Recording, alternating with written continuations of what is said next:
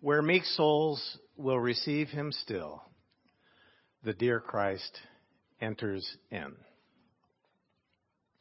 Today is the fourth Sunday of Advent, and next Sunday is Christmas Eve, and it is quickly approaching.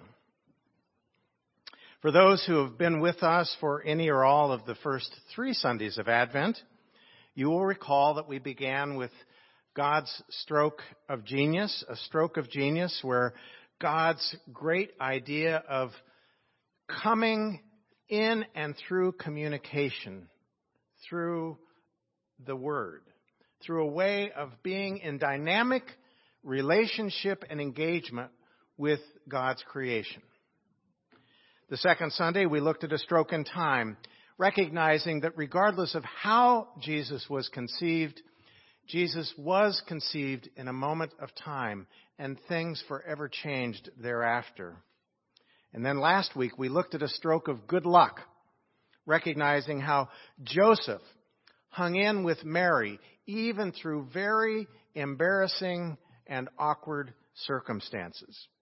And then the stroke of good luck that they had through being warned to get off to Egypt before all the male babies were killed.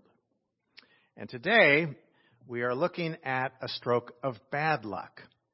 Now, if you're looking at your watch and you think David's going to preach a normal 20 to 25 minute sermon, you're thinking this is kind of a stroke of bad luck.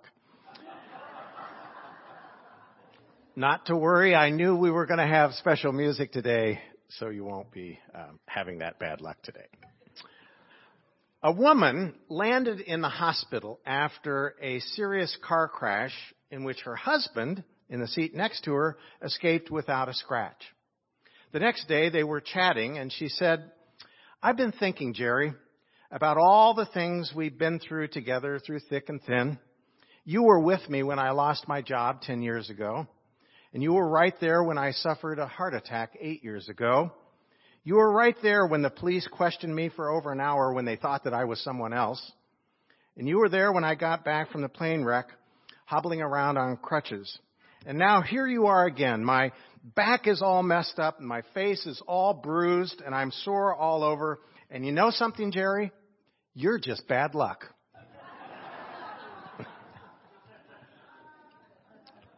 A stroke of bad luck. We've all had those moments. Last week I mentioned about driving to the airport and catching green lights all the way to the airport.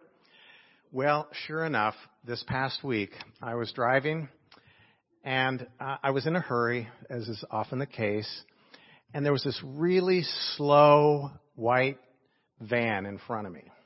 And at the first opportunity, I got around him and kept racing to the next stoplight or stop sign.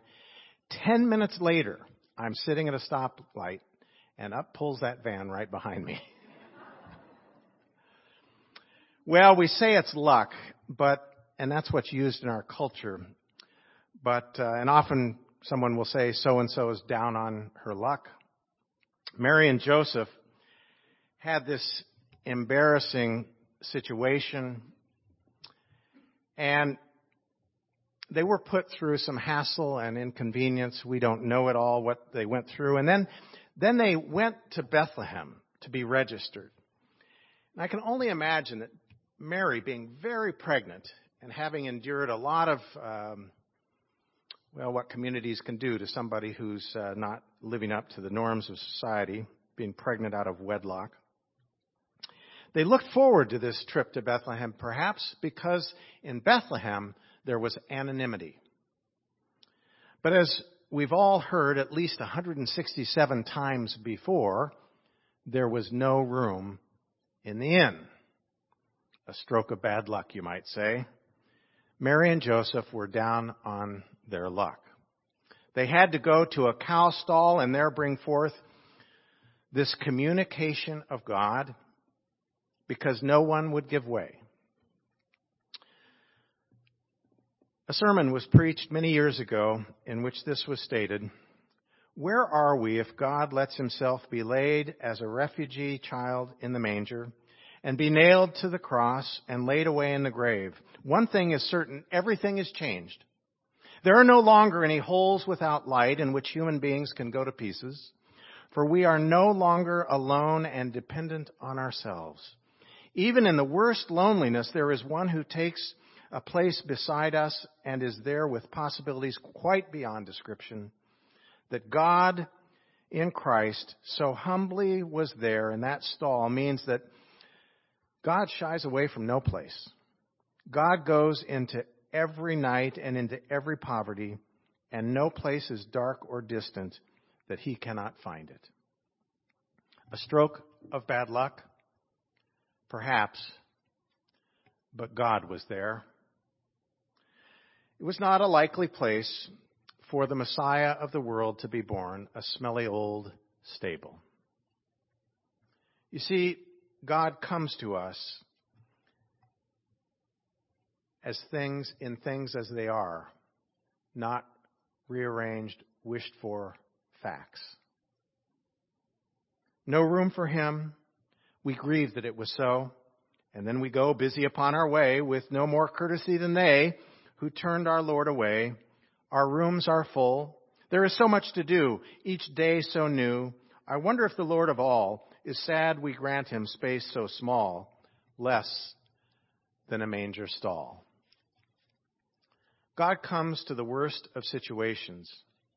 God can come into a no-win situation and make something out of it. Last week, it seemed to be good luck for the Holy Family to be able to escape to Egypt. But have you ever thought about all the other families that were there in and around Bethlehem who lost their son under 2? The wailing and the lamentation, the sadness, the unspeakable pain that parents feel when their children are taken from them at such a young age. That was surely a stroke of bad luck, of horrible atrocity. And what about children dying today? It happens everywhere. Mortality rates are higher than they should be in many of the developed countries of the world. Venezuela is struck with malnutrition in a very wealthy country. Not to mention Africa, for which part of our Christmas offering is going for, and the vast starvation and malnutrition there. A stroke of bad luck? Perhaps. We don't like to think of suffering at this time of the year. We want to think of joy and Christmas carols and lights. But God cares. And God is looking upon our world. And where do you suppose God comes today? To those who suffer. In your flesh, distress, anxiety, temptation, and all your sin, he is born. Christ is born bringing presence, forgiveness, healing, and love. So when you feel you're down on your luck, and believe me, I've complained about some pretty small things, remember God's coming amidst a painful world into less than ideal circumstances. Friends, God in Jesus has been there and done that. And so I want to close with Robert Raines, poet and theologian, when he wrote, "Christmas is coming, and there are so many lonely people. Soldiers lonely for home, people lonely for peace, refugees, prisoners, the starving and outsiders lonely for food and power. We are lonely, Lord, lonely for loved ones whose chair at the table is empty this Christmas, lonely for children who have grown up and gone away, and for those who haven't yet really let us into their lives. You know what it is to be lonely, Lord. There in a manger, no room in the inn. There on the road, no place to lay your head. There on a cross, no one to save you. Oh, let us lonely ones find one another again." A stroke of bad luck? God comes. The Christmas spirit is that hope is that hope which tenaciously clings to the hearts of the faithful and announces in the face of any Herod the world can produce, and all the indoors slammed in our faces, and all the dark nights of the souls, that with God all things are still possible, that even now unto us a child is to be born. Amen.